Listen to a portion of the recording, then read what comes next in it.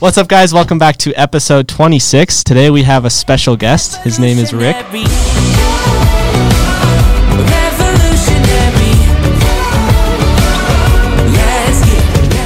And I remember Rick. He's a missionary. We'll get into that story in a little bit. But I've known you for quite a while. And I remember every single night I pray for you guys just because it's so ingrained in our prayers, like, because my dad prayed together every night, and it's just so ingrained that it's just even if I don't think about it, it just comes out. So it's just we think about you every day. For Rick and Colleen. That's great. Yeah. And I know your dad has, whenever he emails me, he would say, "Oh yeah, Luke and Jonah have been praying for you every night." Yeah. And I go, "Wow, that is really cool." Thank you. Thanks, you guys. No, thank you. Yeah. So yeah, Rick, maybe just tell us a little bit about who you are, where you came from, and then what got you into being a missionary and what that kind of has done to your life. I moved from Chicago to Colorado for college. Went to school in Gunnison at Western State College. Ski raced on a ski team there. Had a great time living over there. Actually, a hitchhiker led me to Christ. Oh, wow. How old were you then? I was 23. Oh, wow. I was giving a guy a ride from Gunnison up to Crested Butte, which is about a 30-mile ride. He shared the gospel with me in those 30 miles. That's awesome. Really cool.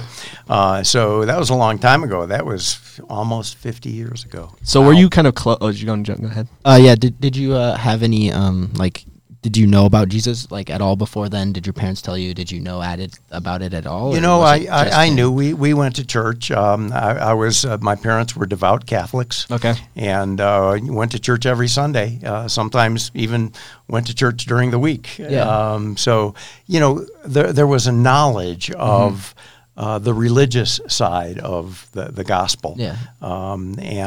So I did have some good foundation there, but it was a religion to me and not really a relationship with Jesus Christ, which when I was 23, I realized that there was something such as a relationship with God through Jesus. So what was that thing that the hitchhiker told you that made you, I guess, change your mind or make you understand really what it was? Do you remember? Well, at first, I thought, I know all about Jesus. I know all about God. I was brought up Catholic, and so, I don't need to hear this. And he said, well, you need to hear that you can become a disciple of Jesus by having a relationship with him. Mm-hmm. You can walk with him like his 12 original apostles walked with him. It's a spiritual walk. It's not a physical walk like they had, but this is something that will make a difference in your life. And I thought, well, I'm about ready for a difference in my life. Awesome. And this sounds worth checking out. Mm-hmm. So as I checked it out, I realized this was truth. Yeah, and it was something that I wanted to step into. Mm-hmm. So was it right then and there in the car you were like, I'm changing, or did he plant a seed? And that's a good question. He planted a seed, and probably within the next month, he followed up with me and helped lead me through more of the details of the gospel. And I just knew that God had prepared my heart to hear that. And at that time, I was born again. That's awesome. Really cool. Do you still have any connection with the hitchhiker at all? Or? Yeah, I do. He lives in Kauai right now. Ooh. He and his wife, and I need to go visit him sometime. That's awesome. But we do have some contact with each other. That's awesome. So you came to know the Lord kind of through that, and then what happened after? Did you meet your wife soon after? Did you already have? Well, I lived in Crested Butte for a number of years. Mm-hmm. I lived there from 67 when I went to college until 88 when I moved over here to Aspen. Mm-hmm. But what did you think your life trajectory was going to be when you were pretty young? Did you think you were ever going to be a missionary, or was it something totally different? Oh gosh, I mean, if the Lord would have laid out for me everything I was going to be going through in my life, I would have said, no thanks. I'm not signing up for this. I think that's a big misconception a lot of Christians have, is once you accept Him, your life will be so much easier and it'll be so much better. No. And in a sense, that's true in the way that you're saved and you know where you're going when you die. But life Jesus said, you will be persecuted and things will happen to you that aren't fun and aren't exciting. So that's a big piece of advice I think that a lot of people need to understand is that being a Christian isn't always going to be, or most of the time it's probably not going to be as glamorous or happy as you'd want it to be, but it's just being part. Yeah. So how did you how did God call you to be a missionary? And did you fight it at first, or?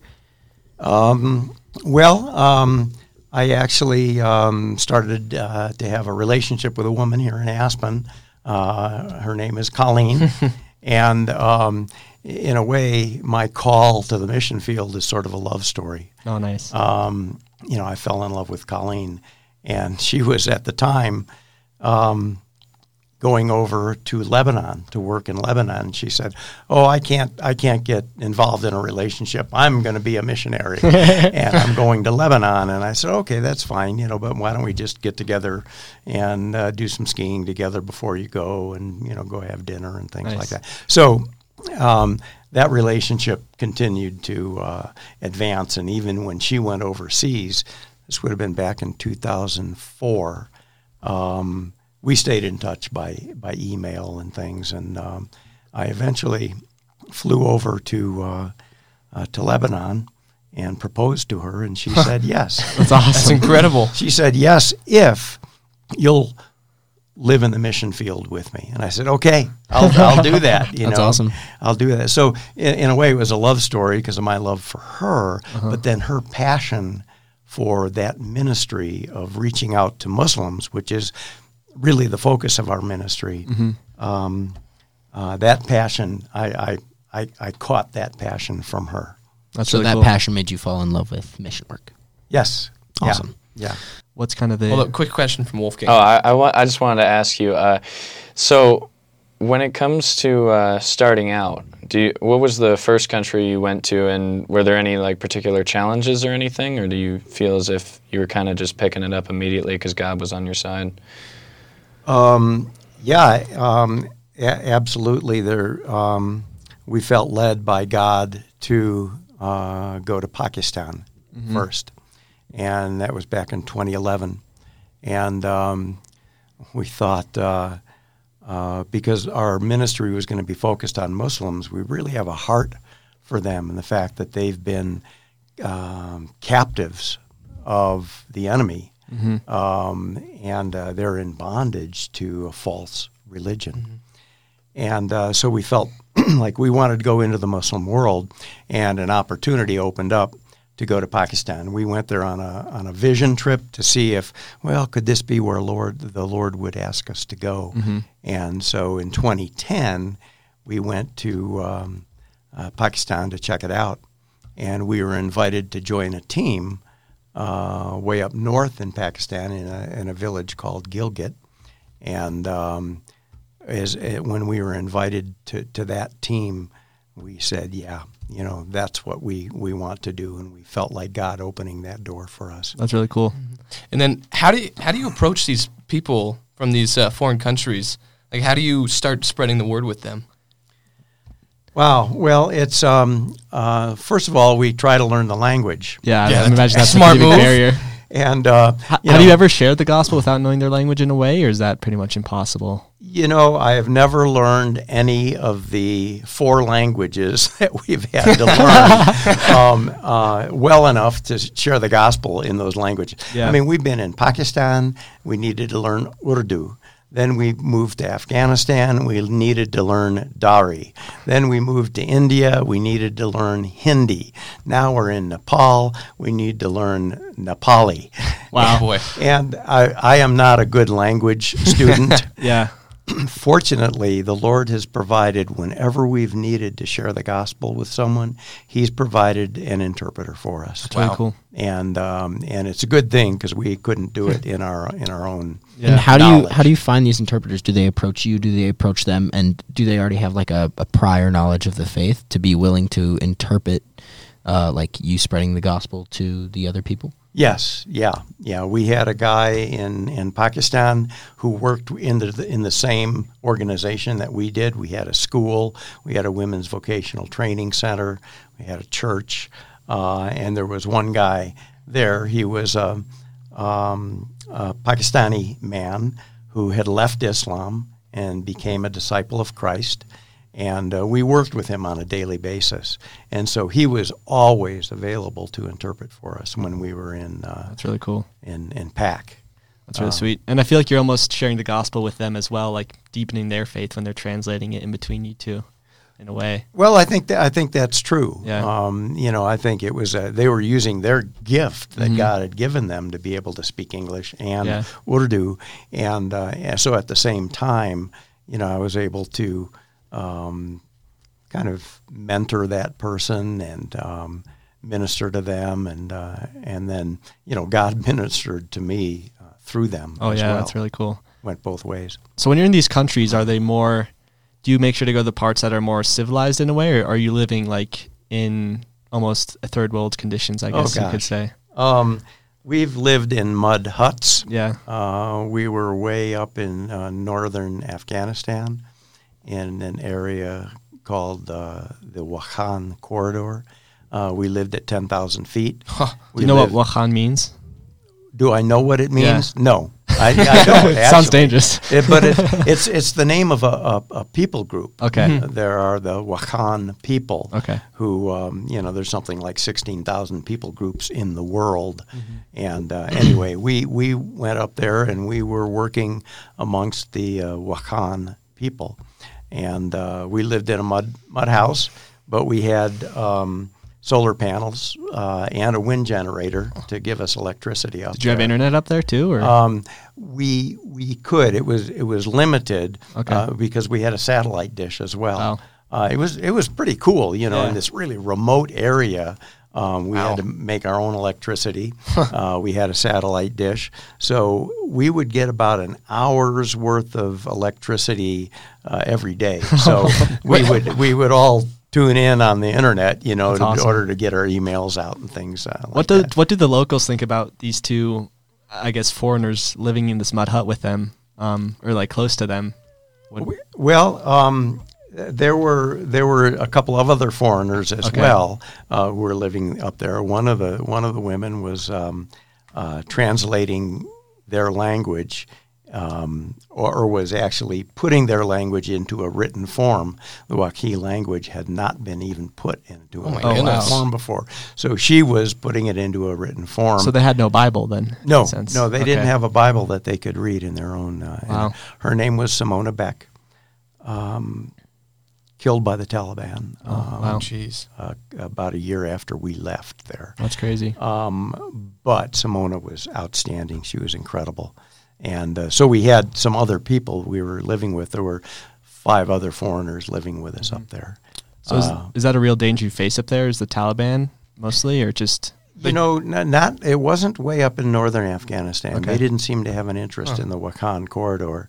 But we lived in Kabul for a year, and that's where Simona was actually when she was killed. But you know, Kabul was a real, you know, security issue there. It was very much so. Yeah. I just want to know, did locals try to approach you and things like that, or they more stay away from you and try to avoid you and think you're like, oh, he's a crazy Christian guy kind of thing? You know, up in the Wakhan corridor, they were all very warm and friendly, and you know, would have us over for meals, and you know, we'd interact with them quite a bit.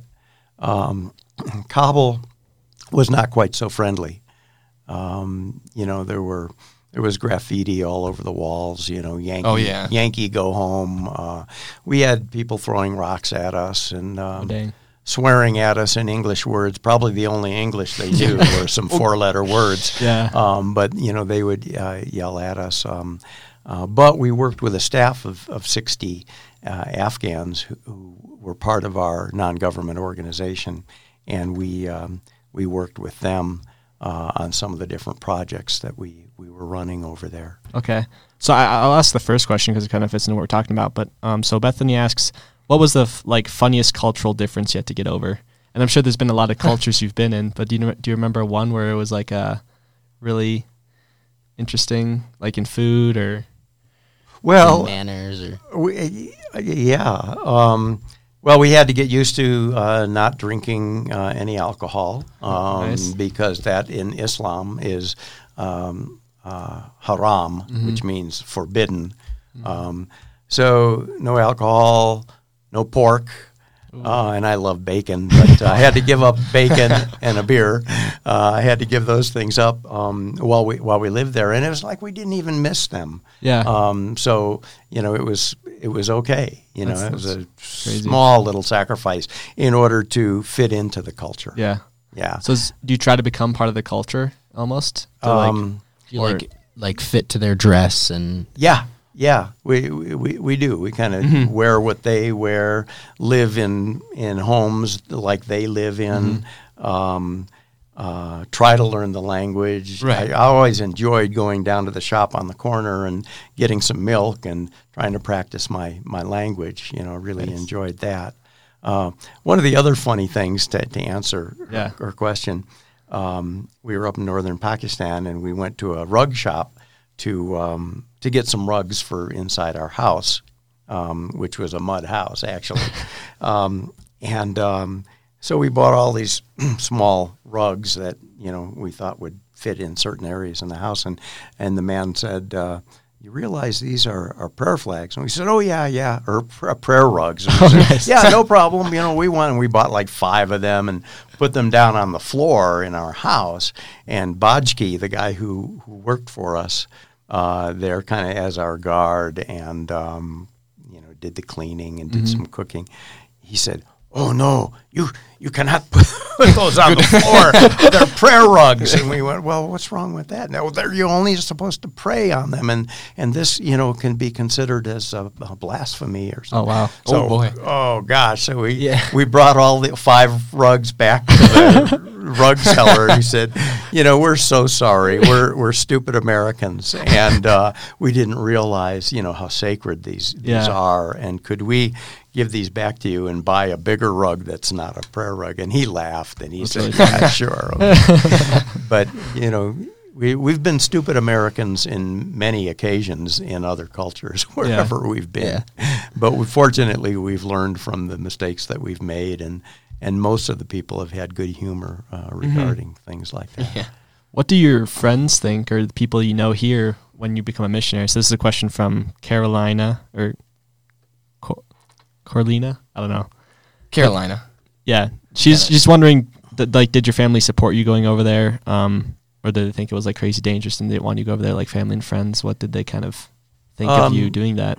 Had a mixed feeling. I think my my family thought I was kind of crazy to do that, and they thought, you're going to where? That's dangerous over there, And they had mixed feelings. They know that I liked adventure and so they realized that, well, like my sons, well, Dad's just going into another adventure, and so they didn't fight me on it, but I know that they were concerned about my going over there. As far as friends go, I had some people that really realized, wow, this is going to bring the gospel to people who really need it, and boy, we support you, Rick. Whatever you need, let us know.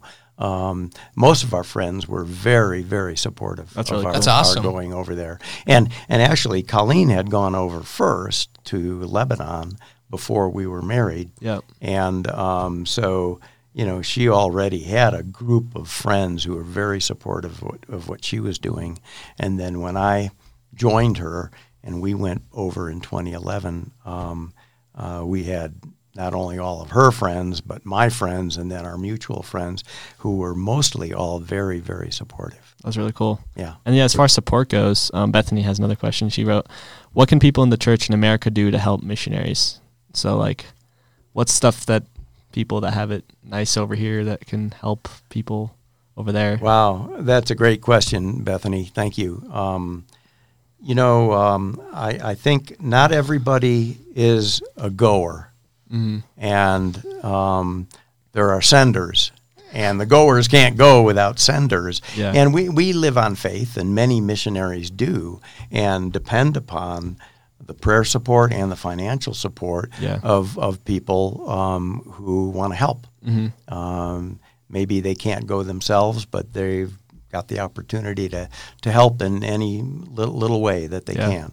But prayer support's important, and then figuring out what missionaries to support, I think, is important too. You know, I would do your research on those people to make sure to know what the money is being used for.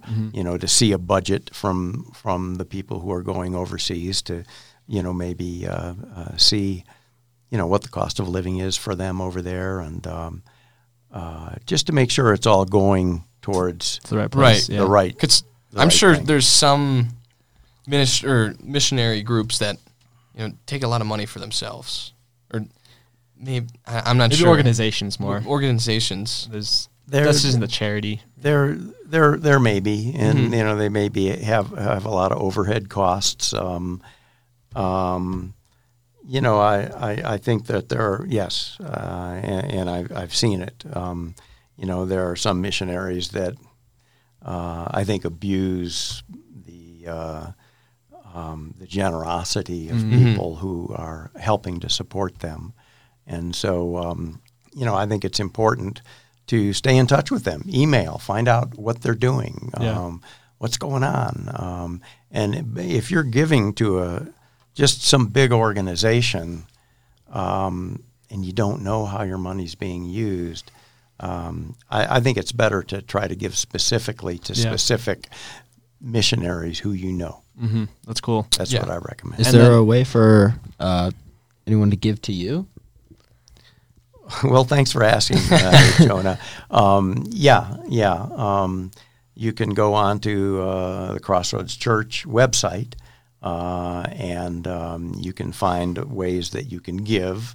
And then as you click down, you'll see Rick and Colleen.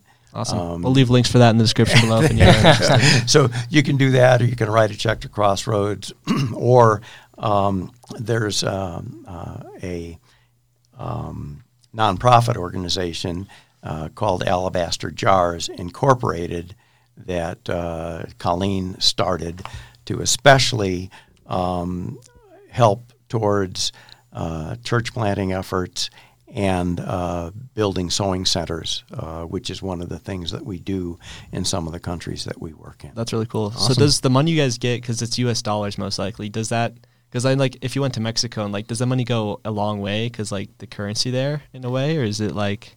Oh, yeah. Mm-hmm. The cost of living in these places where we have lived has been much less than living in the United States. So, for instance, we're trying to raise some money to bring a family over to Kathmandu to work with the Rohingya refugee camp there. Mm-hmm.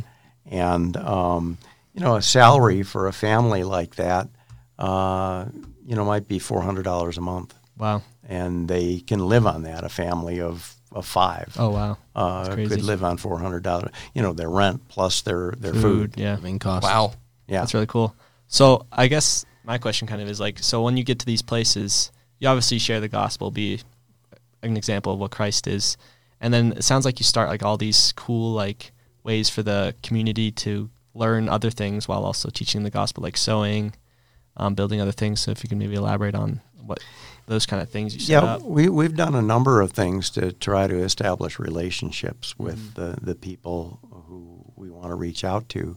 One of them, and this has been Colleen's idea, which I've gotten behind 100%, is to start sewing centers to teach underprivileged women how to sew so that they can help to make a living for their family. That's really cool. That's awesome. So we have 10 sewing centers right now in India, and we're just getting ready to start a sewing center in the Rohingya refugee camp in Kathmandu.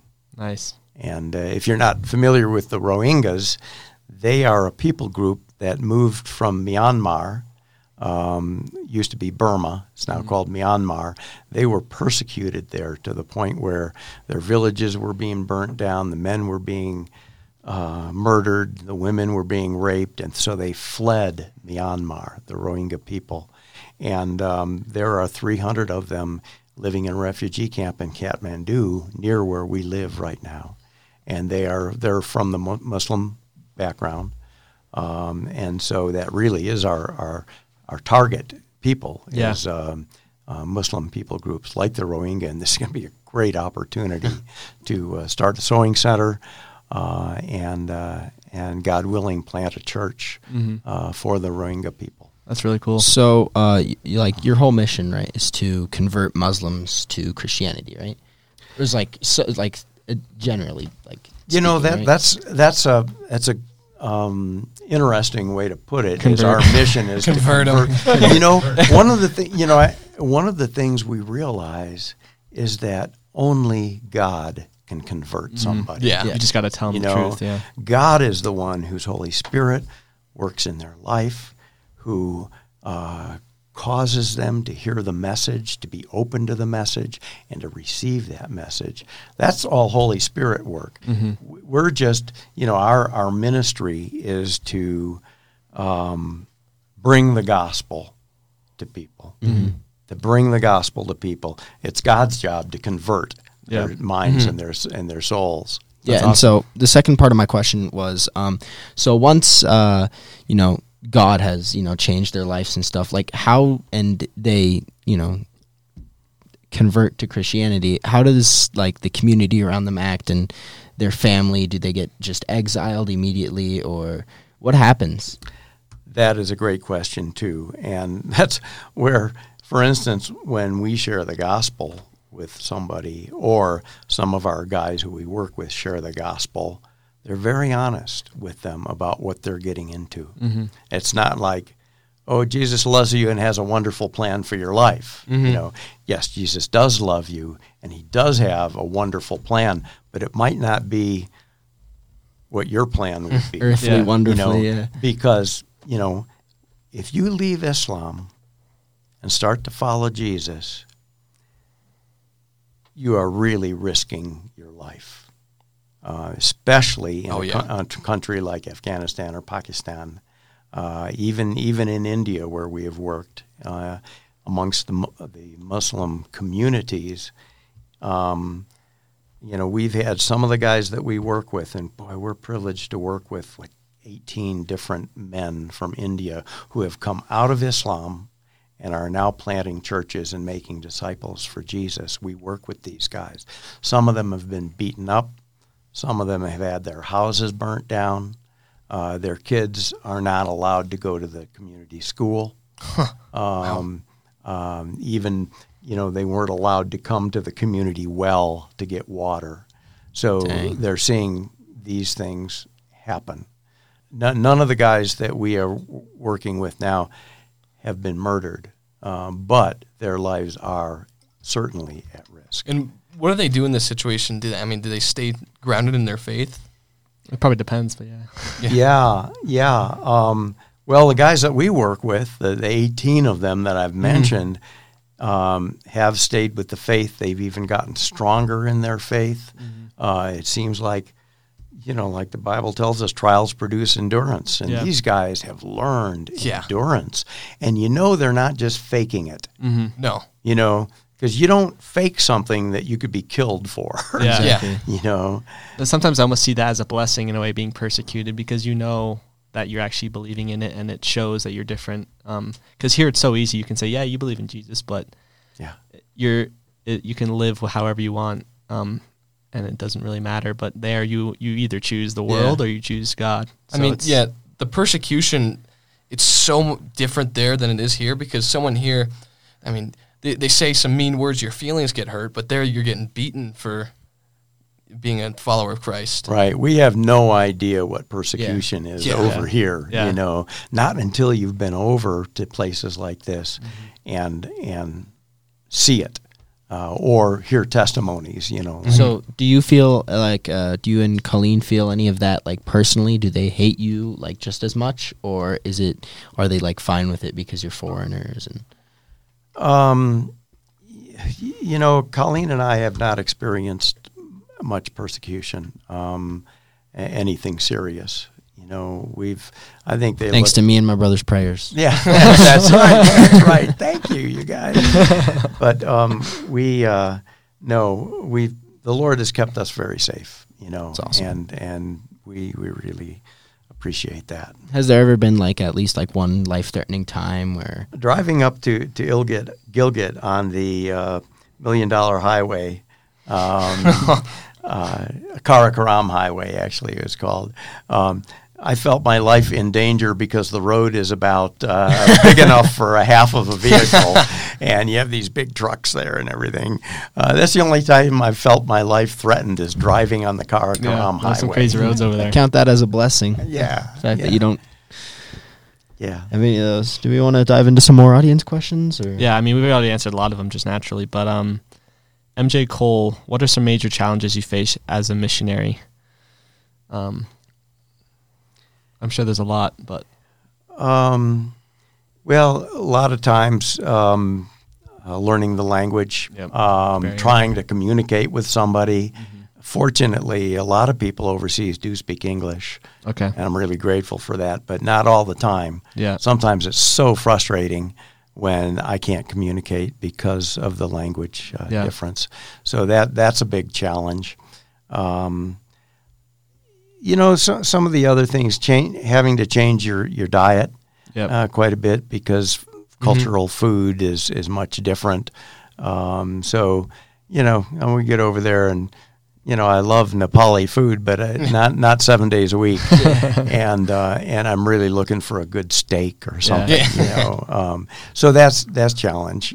Challenge is the diet that you have. Would you consider it a challenge also to like stay in these third world condition homes, or do you ever, I wish I was back in Colorado in my king size bed or actually, I don't think we've ever felt that. We kind of feel like it's, this is kind of cool living in a mud house and, that's awesome. On this mat that's on the floor as our bed. And, it's just part of what makes it an adventure and makes it exciting. And fortunately, we're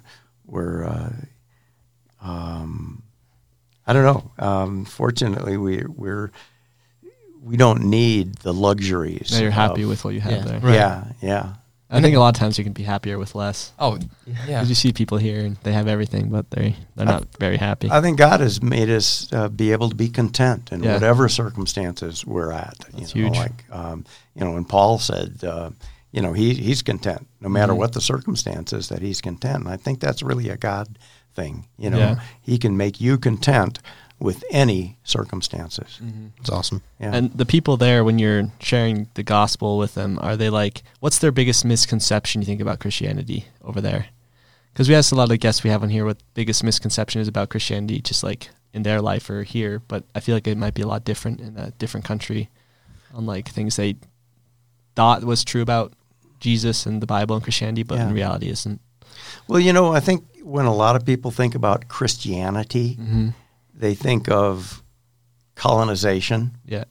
Of, what countries like, England did, and India was actually a colony of the Great Britain at one time. And so I think they think of, Christians, colonization of a country. Or they think of the Crusades. Yeah. Or they think of, they look at America as a Christian country. Oh my! Ooh. We're supposed to be a Christian. We were founded. We're supposed to be under God. It's supposed to be, but then they look at everything, the stuff that comes out of America, pornography, the drugs, so many things, and they tie those things together with, if that's Christianity, I don't want anything to do with it. They see the hypocrisy in it. Yeah. So when people say to me or to Colleen, you must be a Christian, we would say, well, what do you mean by Christian? Yeah. And try to get their definition, and generally it's not accurate. Yeah. And so we're able to say, well, really what we are, we're disciples of Jesus Christ. We try to follow him. We don't always do a real good job of it, but we try to be walking with Jesus in our lives. And, we believe that he's God incarnate.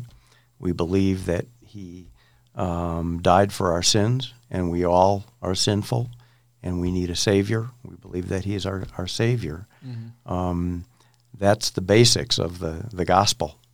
Yeah. And, if you want to hear more about it, be glad to get together with you for chai, or, everyone drinks chai over there, nice.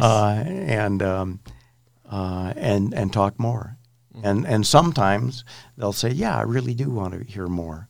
And other times it's, no thanks. But you never know if you've planted a seed or made them think about something. Right. So as far as Bibles, I'm sure there's not really, maybe in India, most people have phones, or it depends on what country you're in, right, on how technically advanced they are. Most people have phones, okay. Even in remote villages. It's funny, you get in and they've got their phones and, satellite dishes and things. And they've got the Quran on their phone. Oh, really? Okay. Which you can get online. You can also get just about any Bible translation online. And we actually, at a lot of the trainings that we did, and we do trainings to equip men and women who have left Islam, to equip them to share the gospel with others. And we give them a little micro SD cards that nice. Have the Bible in their language, which might be Urdu or it might be Hindi. It has the Jesus film in their language. Nice. And it has some other things, worship songs and things like that. And we hand out these little micro SD cards then for them to use them as tools in their own ministry. That's really cool. That's awesome. Yeah. So do they use mostly just the Bible on their phone then? Or is there... Yeah, the Bible on the phone, because, a hard copy of the Bible is evidence against them. Okay. Yeah. So do people never come and check their phones and stuff like that? Or I guess it depends how hard persecution is. Sometimes, if they get to that point where, they really suspect, and they'll demand that they give them their phone, and then, of course, that's evidence against them. But it's not quite as obvious as a Bible. Big Bible, yeah. Nice. Yeah. I think we all answered all the... Oh, no, here's another one. So... Hey, what are your thoughts on the vaccine? I heard people saying it's the mark of the beast. And so you've probably had to get the vaccine to travel to some of these countries, right? Or it's helped with all the travel that we do to have the vaccine. Mm-hmm. I support people who say, I'm not getting a vaccine. Mm-hmm. I support people who say, yeah, I'm going to get it. Yeah. Because of the data that I've seen, and so I'm going to get the vaccine. And I think, there's so much data on both sides of that argument, and I'm not a scientist, so I can't really know what to pick and choose. I just know for myself, since I'm in an older age category and since I travel a lot, I felt the wise thing to do was to get the vaccination myself. I think we agree with you. Yeah, it's like you can take it, you can't take it. We don't really care. And I definitely don't think it's the mark of the beast. No. If you do your research on the mark of the beast, you'll see that there's a lot more, I think, things attached to what that's going to be. Yeah. But so we have a lot of other questions that don't necessarily relate to being a missionary. This one actually I think kind of does, because you're saying, I always hear missionaries say, "Oh, God led us here. We heard this from God." And a lot of people have this question. This is from Pineapples of Proverbs. That's our username. How do you know if you're hearing from God or if it's your own mind / desires? So, wow. I have a few. I'll just say my stuff real quick. All but right. First thing, just make sure it aligns with the Word of God. Obviously, that's one of the first things, because God's never going to disagree with what He says in His Word.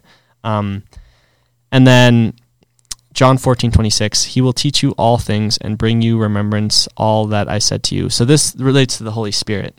So you can listen to your Holy Spirit and what they're saying and what it's saying to you. And a lot of people are going to be like, well, how do you do that?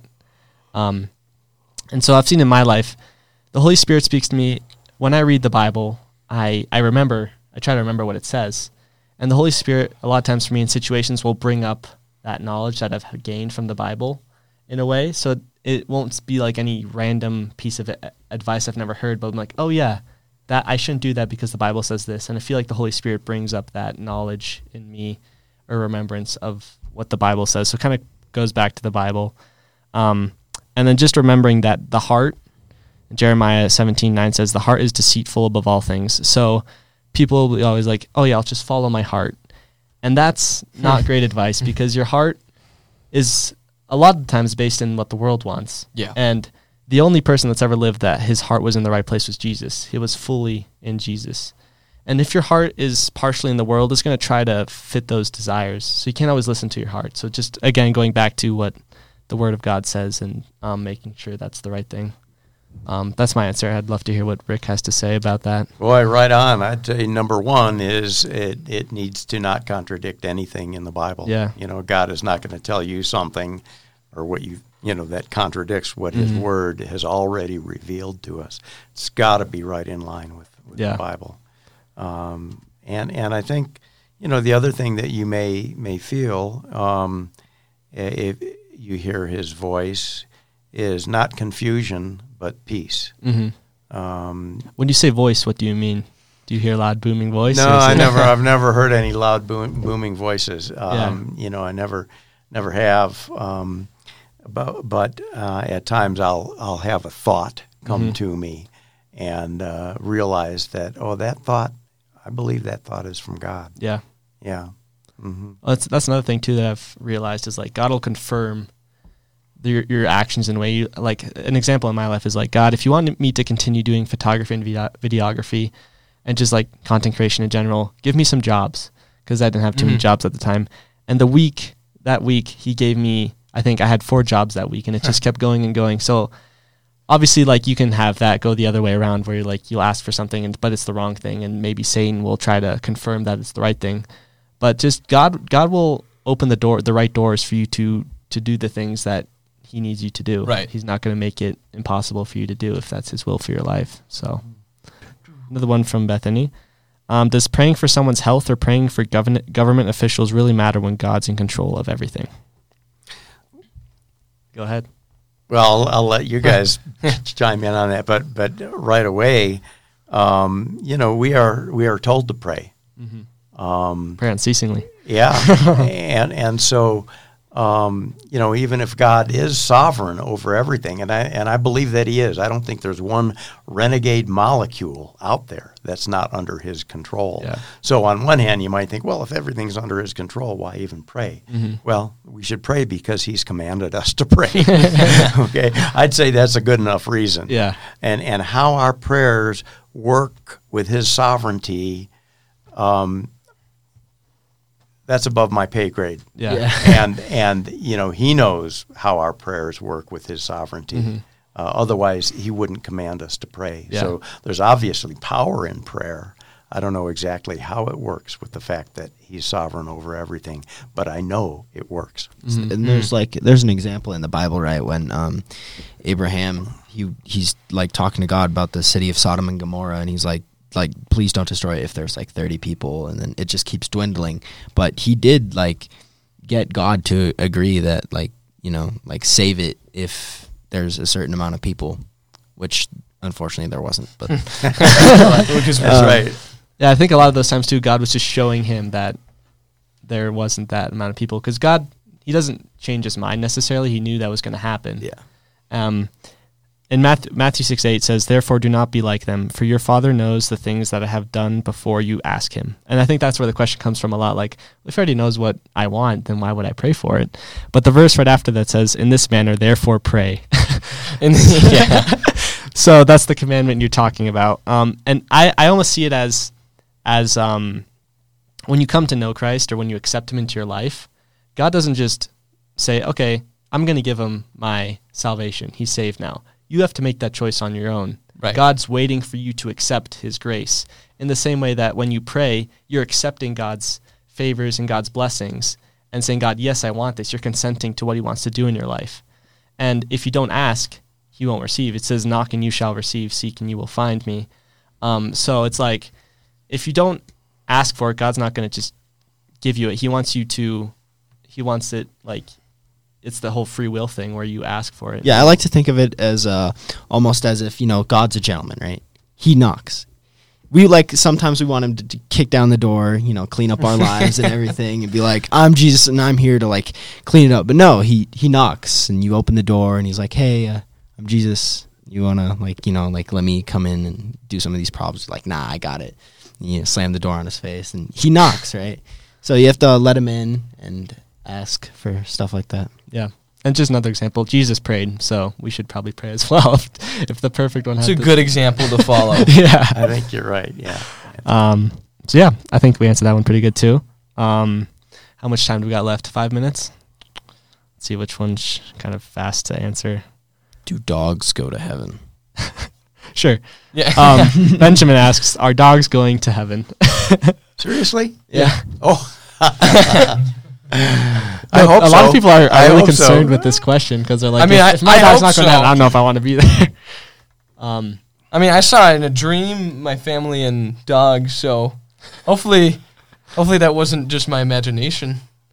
But okay, so with wings. The Bible never says if animals, if your specific animals are going to go to heaven with you. So we don't have a definite answer for this. The only thing I can say is in Isaiah 11, it talks about all these animals in heaven. And a lot of people will use this, be like, oh, it's just metaphorically. But if you listen to this, it'd be weird for the Bible to use this as a metaphor. So Isaiah 11:6, the wolf will live with the lamb, the leopard will lie down with the goat, the calf and the lion will, and the yearling together, the little child will lead them, the cow will feed on the bear.